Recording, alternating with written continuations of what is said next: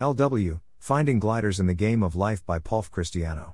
Welcome to the Nonlinear Library, where we use text-to-speech software to convert the best writing from the rationalist and EA communities into audio.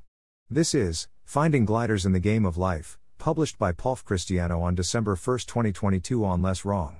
RC's current approach to ELK is to point to latent structure within a model by searching for the reason for particular correlations in the model's output. In this post we'll walk through a very simple example of using this approach to identify gliders in the game of life. We'll use the game of life as our example instead of real physics because it's much simpler, but everything in the post would apply just as well to identifying strawberry within a model of quantum field theory.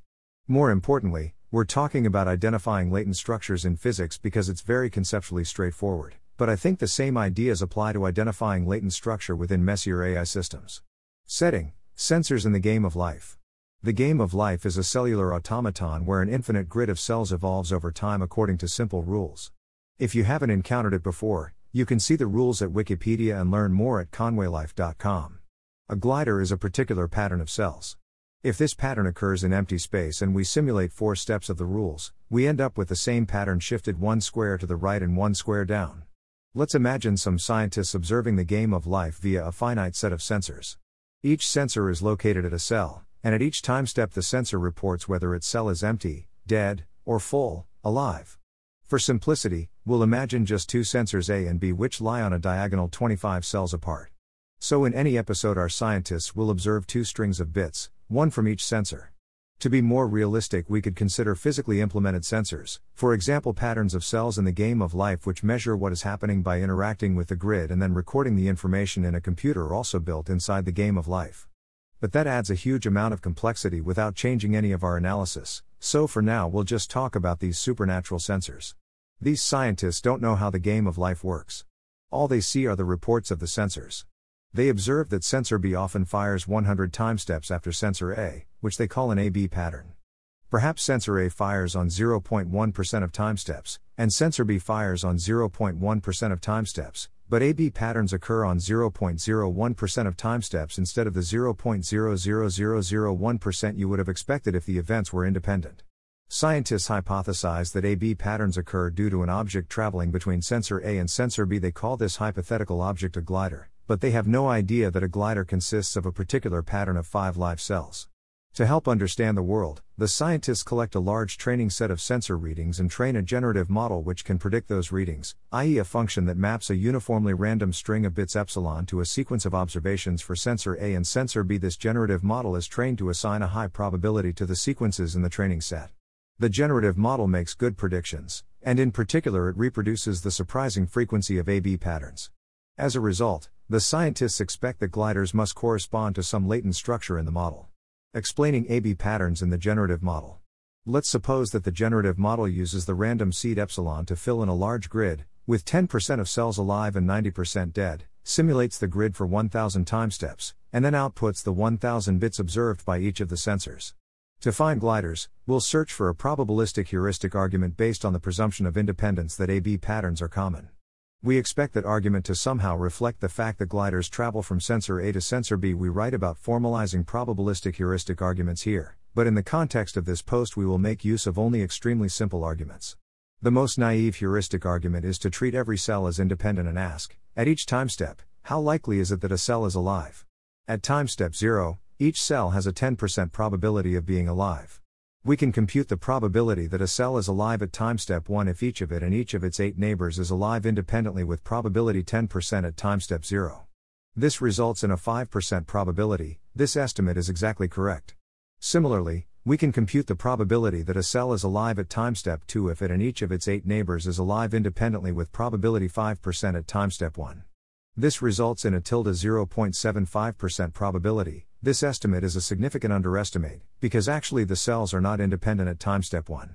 In general, we can inductively compute that at time step n a cell is alive with probability roughly n, probability of being alive. This approximation greatly overestimates the decay rate, because after the first time step the status of adjacent cells are extremely highly correlated. It also underestimates the limiting density of living cells, because once a group of cells is stable they are likely to remain stable indefinitely. This is called ASH. A more sophisticated heuristic argument could take these spatial and temporal correlations into account, But these errors aren't important for our purposes, and we'll keep working with this extremely simple argument. This argument predicts that sensor A and sensor B are completely independent, and so the rate of AB patterns should be the product of a frequency and B frequency. So we haven't yet explained the surprisingly high rate of AB patterns. One way we can try to improve the argument to explain AB patterns is by explicitly describing a series of events that can give rise to an AB pattern. With probability about 0.004% per cell, the initialization will happen to contain the 5 cells of a glider.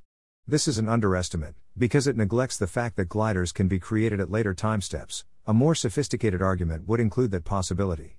If a glider appears, then our naive heuristic argument implies that there is a fairly high probability that all of the cells encountered by the glider will be empty.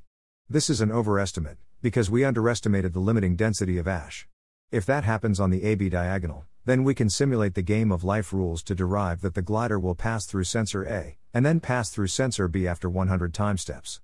So overall we conclude that AB patterns should occur at a rate of about 0.004% per time step. This is a massive increase compared to the naive heuristic argument. It's still not very good, and it would be easy to improve the estimate with a bit of work, but for the purpose of this post we'll stick with this incredibly simple argument. Was that a glider? Suppose that our scientists are interested in gliders and that they have found this explanation for AB patterns. They want to use it to define a glider detector, so that they can distinguish AB patterns that are caused by gliders from AB patterns caused by coincidence, or different mechanisms. Why do they care so much about gliders? I don't know, it's an illustrative thought experiment. In reality, we'd be applying these ideas to identifying and recognizing safe and happy humans, and distinguishing observations caused by actual safe humans from observations caused by sensor tampering or the AI lying. This explanation is simple enough that the scientists could look at it, understand what's going on, and figure out that a glider is a particular pattern of 5 cells. But a lot of work is being done by that slippery word understand, and it's not clear if this approach will generalize to complicated ML systems with trillions of parameters. We'd like a fully precise and fully automated way to use this explanation to detect gliders in a new example. Our explanation pointed to particular parts of the model and said often X and Y will happen, leading to an AB pattern where X equals the 5 cells of a glider will appear and Y equals nothing will get in the way. To test whether this explanation captures a given occurrence of an AB pattern, we just need to check if X and Y actually happened. If so, we say the pattern is due to a glider. If not, we say it was a coincidence, or something else. More generally, given an argument for why a behavior often occurs, and a particular example where the behavior occurs, we need to be able to ask how much is this instance of the behavior captured by that argument? It's not obvious if this is possible for general heuristic arguments, and it's certainly more complex than in this simple special case. We are tentatively optimistic, and we at least think that it can be done for cumulant propagation in particular, the heuristic argument scheme defined in D here. But this may end up being a major additional desideratum for heuristic arguments. Some subtleties. Handling multiple reasons. We gave a simple heuristic argument that AB patterns occur at a rate of 0.004%. But a realistic heuristic argument might suggest many different reasons that an AB pattern can occur. For example, a more sophisticated argument might identify 3 possibilities. With probability 0.004% a glider travels from A to B. With probability 0.0001% A and B both fire by coincidence.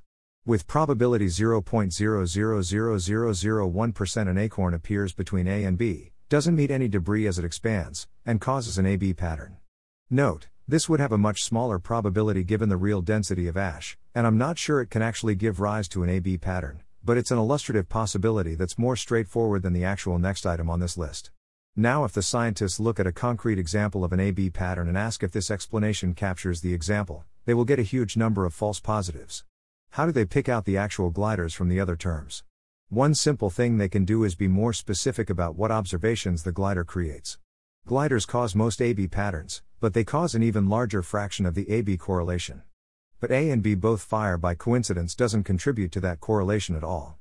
Beyond that, the scientists probably had other observations that led them to hypothesize an object traveling from A to B. For example, they may have noticed that AB patterns are more likely when there are fewer live cells in the area of A and B, and they can search for explanations of these additional observations. However, even after trying to point to gliders in particular as specifically as they can, the scientists probably can't rule everything else out.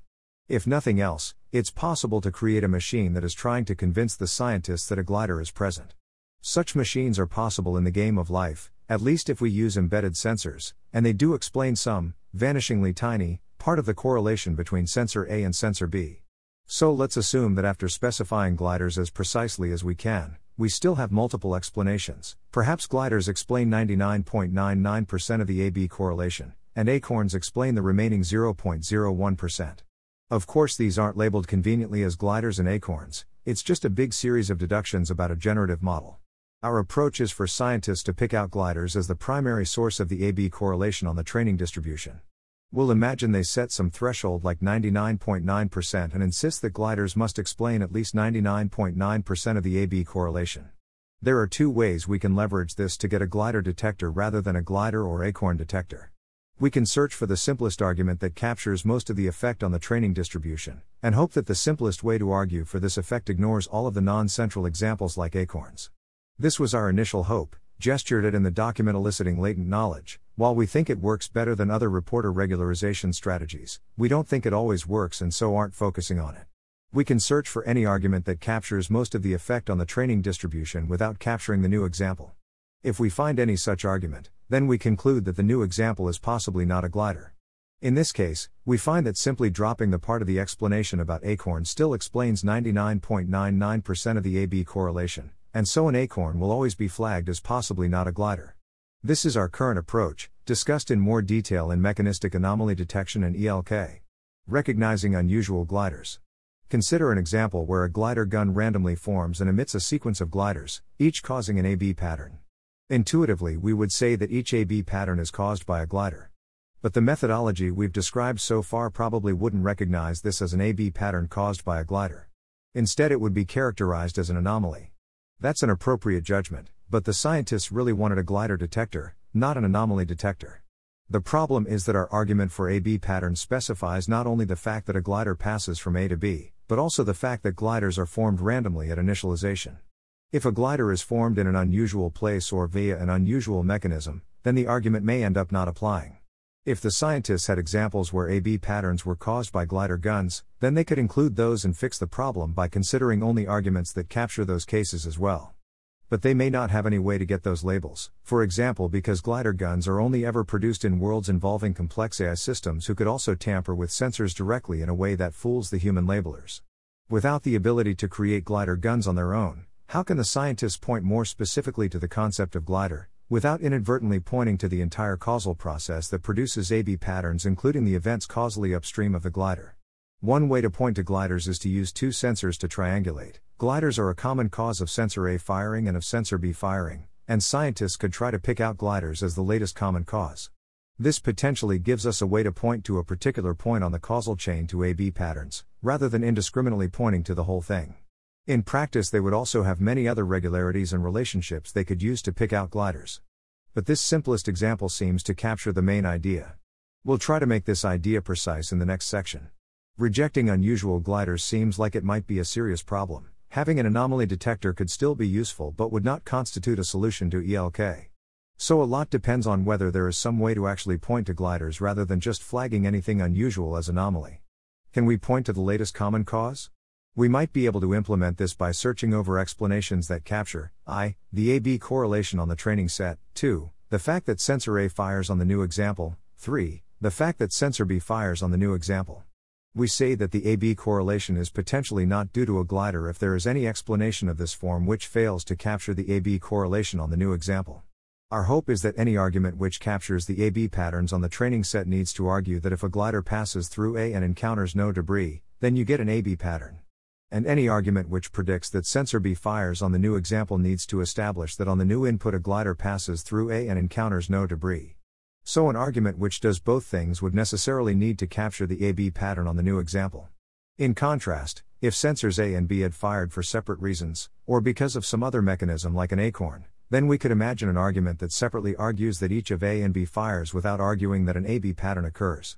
One obvious subtlety is that we are separately talking about predicting A, predicting B, and predicting the AB correlation on a single example, and it's not clear what it even means to talk about the AB correlation on a single example. We think it is possible to make sense of this in the context of cumulant propagation, but we don't know how generally that will hold. Overall, we're not really able to evaluate this proposal concretely given the informal way we've talked about heuristic arguments so far, and we're just not sure if it will work. Things that are not gliders. If this all works as we're sketching, we can speculate about which AB patterns would be described as due to gliders versus not due to gliders. Not a glider passes through A and a second glider passes through B. Not a glider passes through A and runs into debris, but then a new glider is immediately created nearby traveling towards B. Probably not a glider, while traveling from A to B a glider runs into a piece of debris and starts falling apart, but then hits a second piece of debris that allows it to recover. This effect might appear in the initial argument, but it can almost certainly be separated from the don't encounter any debris component of the argument.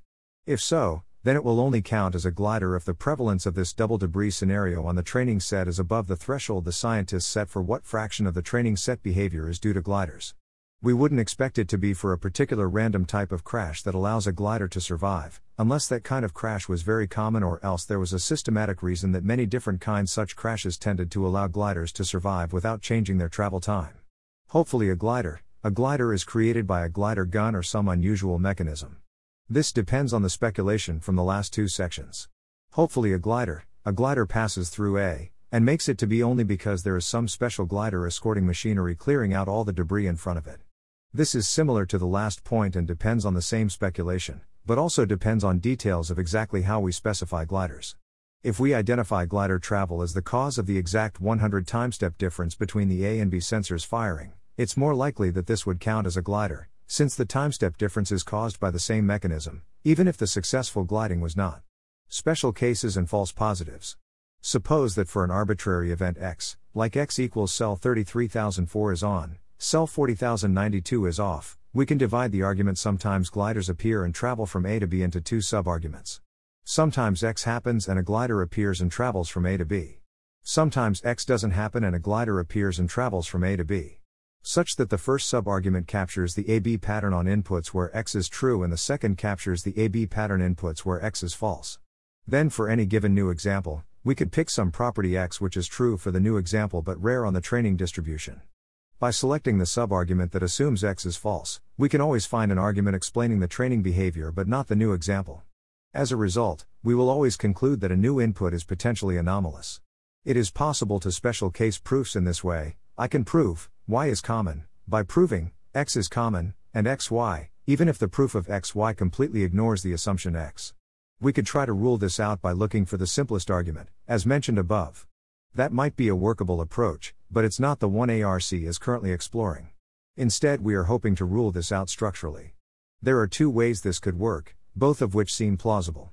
Suppose that I have an argument that x is common and that xy, but the argument for xy never actually uses the assumption of x. Then we could hope that this argument still captures an input where x is false, because it is still possible to carry out the xy argument without actually using the assumption of x. Rather than searching over all arguments that explain the training behavior, to see if any of them fail to explain the new example, we could find a single argument that explains the training behavior and then look for subsets of that argument. If we take this approach and start with an argument pi for y that makes no reference to x, then we could hope that an argument probably x, and xy isn't a subset of pi. Appendix, things that are not strawberries. Eliezer sometimes talks about the problem of getting a very smart AI to put a strawberry on a plate. If successful, RC's approach to ELK should directly address that problem. In particular, it should be possible to evaluate whether a proposed action puts an actual real strawberry on a particular plate. And that solution should work even if the proposed actions are very complex. For example, if an AI needs to carry out a complicated military campaign to defend a convoy delivering the last surviving strawberry. Moreover, it should work even if actions of similar complexity could replace the strawberry with a convincing fake, or tamper with sensors, in a way that humans would never notice. In Eliezer's most recent discussions of this problem, he specifies that the AI should actually make two strawberries that are identical down to the cellular but not molecular level. Defining identical down to the cellular level using our approach is more complicated and we think less interesting, though still possible. Put an actual real strawberry on a plate is more important and more similar to the kinds of subproblems we need to solve. In our approach, we'd try to point to a strawberry as the cause of a certain strawberry observation correlation we've noticed: the shape, the red color, the green stem, the seeds, the flavor, and so on. So to evaluate whether an action is predicted to put a strawberry on a plate, we'd evaluate whether it's predicted to lead to all of those observations, and whether it does so based on the normal common cause. For concreteness, let's imagine an AI that has a probability distribution over initial states of affairs, together with a detailed physical model for how those states evolve over time. Strawberry exists as part of the prior over initial states. To describe the world reasonably, you need to know that supermarkets contain objects with the whole correlated set of strawberry properties. And this gives rise to a number of arguments that explain the strawberry observation correlation. The physical properties of strawberries are correlated in the prior over initial states. There is a heuristic argument that object properties are often stable under the passage of time, and so the world contains lots of objects with the strawberry properties. And there is a heuristic argument that strawberry properties give rise to strawberry observations, for example that light reflecting off of an object containing strawberry pigments will appear red. The prior over the world also contains strawberry seeds, with correlated strawberry genomes. There is a heuristic argument that when those seeds grow they will produce berries with the strawberry properties, and then we proceed as before to see that such objects will lead to strawberry observation correlations. If the model has seen long enough time periods, we'd also need to make arguments about how the grandchildren of strawberries themselves have strawberry properties, and so forth. We've assumed a detailed physical model starting from a distribution over initial conditions. But you could also imagine more heuristic models that sometimes treated strawberries as ontologically fundamental even after initialization, rather than treating them as a set of atoms, or whose initial conditions stretched all the way back before the evolution of strawberries. We won't talk about those cases, but the arguments in this section apply just as well to them. Now we can imagine the same approach, where we say that something there is a strawberry on the plate if we make the strawberry observation, and any argument that explains 99.9999% of the strawberry observation correlation also captures the strawberry observation in this case. What would this approach classify as a strawberry versus not a strawberry? Not a strawberry, an imitation strawberry constructed in a lab in New Jersey to exactly imitate the appearance and flavor of a strawberry. In this case, the strawberry observations are not due to the physical strawberry properties. I can explain more than 99.9999% of the strawberry observation correlation in the training data without ever talking about the fact that sometimes people try to make objects that look and taste and feel like strawberries. This is only true if I define my strawberry observations stringently enough that there are very few fake strawberries that pass all my tests in the training dataset I've used to define strawberries. Not a strawberry, an atomic replica of a strawberry. Now the strawberry observations are due to the physical strawberry properties, but the correlation between all of those strawberry properties is not due to the normal reason. We can imagine someone copying the atoms to reflect parts of the strawberry but not others, and the correlation is induced by facts about the strawberry copying machine rather than the correlations in the prior. That is, I can explain 99.9999% of the co-occurrence of strawberry properties without ever arguing that people sometimes make atomic replicas of strawberries. Not a strawberry, a copy of a strawberry made by sequencing a strawberry, synthesizing an identical genome, growing the resulting plant, and picking its berries. The strawberry properties are now due to the same genes unfolding through the same biological processes, but now the gene correlation is occurring for an unusual reason. In order to explain it, I need to make a heuristic argument about the sequencing and synthesis process, and I can explain 99.9999% of the training set behavior without making such arguments. Strawberry, a strawberry picked by a robot from a field. Now the correlations are due to the usual fact, namely that my prior over states involves a bunch of strawberries with correlated strawberry properties that are preserved unless something bad happens. We can't explain 99.9999% of the correlation on the training set without making heuristic arguments about how strawberries can be transported while preserving the relevant physical strawberry properties. But note that if robots picking strawberries is unprecedented, this depends on the same complexities discussed above, where we need to distinguish explanation for the correlation from explanation for the individual properties arising in this case, because the heuristic argument for strawberry observations depends on strawberries actually getting in front of the camera, and so you need to make a heuristic arguments about humans picking and delivering strawberries without damaging them, which may not apply to robots picking and delivering strawberries. Not a strawberry picked by a robot from a field, smashed in transit, and then carefully reconstructed to look as good as new. Now the strawberry observations are still produced by the physical strawberry properties, but those properties are preserved by the reconstruction process rather than by the usual heuristic argument about strawberries preserving their properties unless they are disturbed. But note, this depends on exactly how we define strawberry and what we take to be a strawberry observation. Ideally, the reconstructed strawberry counts as a strawberry if the smashed up strawberry would have counted, and that's up to us. It's interesting to me that an atomic replica of a strawberry would clearly not be considered a strawberry. Initially I thought this seemed like a bug, but now I'm pretty convinced it's exactly the right behavior.